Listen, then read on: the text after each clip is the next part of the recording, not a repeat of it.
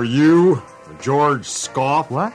Yes? Get up slowly, Okay, Mr. okay, Scoff. okay. Put both hands on the bar Yeah. and spread them. Oh, hey! Is there a problem, officer? Yes, sir. I'm busting you on a 1099. Oh! What's a 1099? Failure to recognize your best friend impersonating a policeman. I thought it was a nice costume. Hey, hope I didn't hang you up, George. No, you filled me out. I took an extra half hour of elective surgery. Huh? What do you think, huh? Looking good. Feeling good. Yeah, I'm feeling lousy, George. Yeah? I was pulled over in Beverly Hills for driving a car under 50,000. What are you talking about? Your Rolls is worth 10 times that. Yeah, it's still in the shop. Oiley's doing a triple bypass on the fuel line. I was driving my son's car. Yeah, so you got a 30-day warning. I got a 2-year option. What? See, this young Beverly Hills cop pulls me over, and we start schmoozing, and, next thing you know, we had a dynamite cop show concept. We traded uniforms. He's over at Disney, pitching it to Katzenberg right now. You're too much. I think I can get him a 3-year overall and 10 points. Okay, Bosco, give him a vodka and blood tonic. Oh, Bosco, hold the vodka. I'm on duty. So, George, did you talk to my lovely wife, Astrid? Yeah. Nice G&G. She's hired a new lawyer. Oh. Who is it this time? Melvin Belli? Gloria Allred? Try Perry Mason. Whew, that's heavy. Perry Mason? Wait a minute. He's still on television. No, it's hiatus. He's working for her now. Well, who put that idea in her head? Well, she said it was Judge Wapner. Astrid is divorcing me. Wapner doesn't do divorce court. I know that. They have the same betrayal therapist, remember? Oh, that's the kook that told her to burn her fur coats to make amends for all the little animal murders. Well, could be worse. Yeah, it's going to be. Huh? Astrid's booked on Oprah tomorrow. She's going public with our private life? Well, not exactly. The theme of the show is women divorcing tax evaders. Oh, no. I gotta stop her. Just a minute. Oh. Are you Alex Femme, president of the Femme Fetal Agency? Femme Fatale, yes. Is there a problem, officer? All right, Miss Femme, put your hands against the wall and assume the position. Which one? Don't get smart. I'm taking you in on a 1099. What's that? Failing to recognize your sexually aroused lover in a policeman's uniform 3 sizes too small. George! Yeah. Is that a warrant in your pocket, or are you just breaking and entering? Get out of this uniform, Alex. No, wait. Huh? I've got a better idea. Yeah? I'll slip into my Little Red Riding Hood outfit, and you can bust me for carrying wine to Grandma's. Oh, you bring the big bad wolf in me, baby. George, did you tell Paul about Astrid going on Oprah? Oh, yeah, he's really upset. He thinks it could destroy him. I think that's what she wants. Lexi, you could talk her out. Oh, maybe, but the ratings on this Oprah are going to be astronomical, and 6 of my clients' ads are bookending her segment. My hands are tied. Not yet. Leave that to me. If you make the handcuffs real tight, officer, I'll swallow the key. Anything you say can be used against you.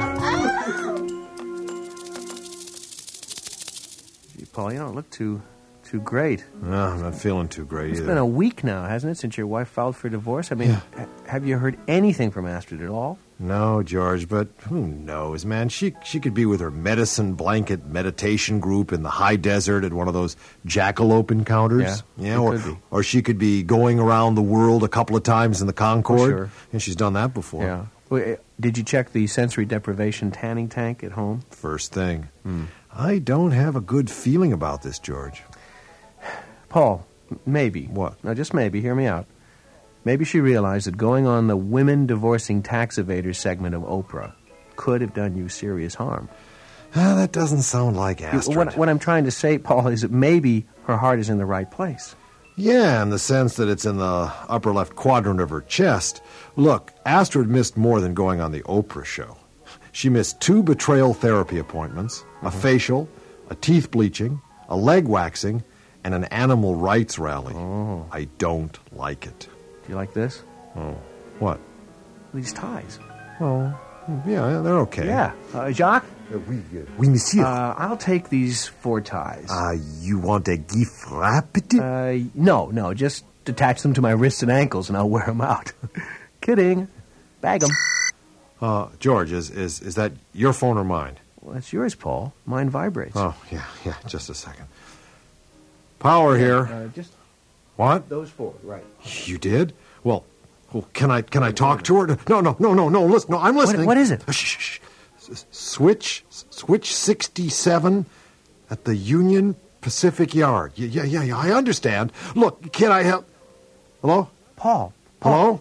What's going on? It's, Astrid. You talked with Astrid? No, she's been kidnapped. Oh, my God. The ransom instructions are under Switch 67 in the Union Pacific train yard. Well, let's go. Wait a minute. Are the train yards in Beverly Hills? No. They're east of here. East of here?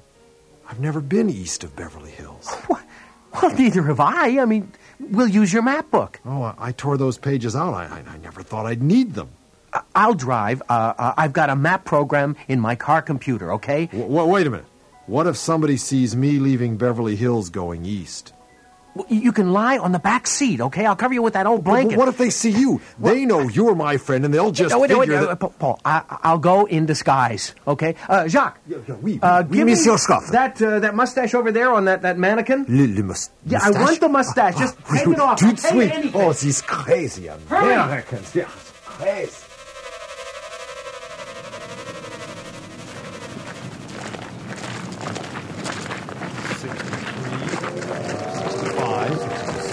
$67. Here we are. There's the switch. Yeah. I don't see a note, though. Do you see it? Well, maybe if I move the switch, No, George. I don't think you should move that switch. Come on, George. We're talking about a situation that could affect my reputation. There it is. There it is. There it is. Give it to me. Here, give it to me. Quick. Hey, we better get off the track. Here comes the train.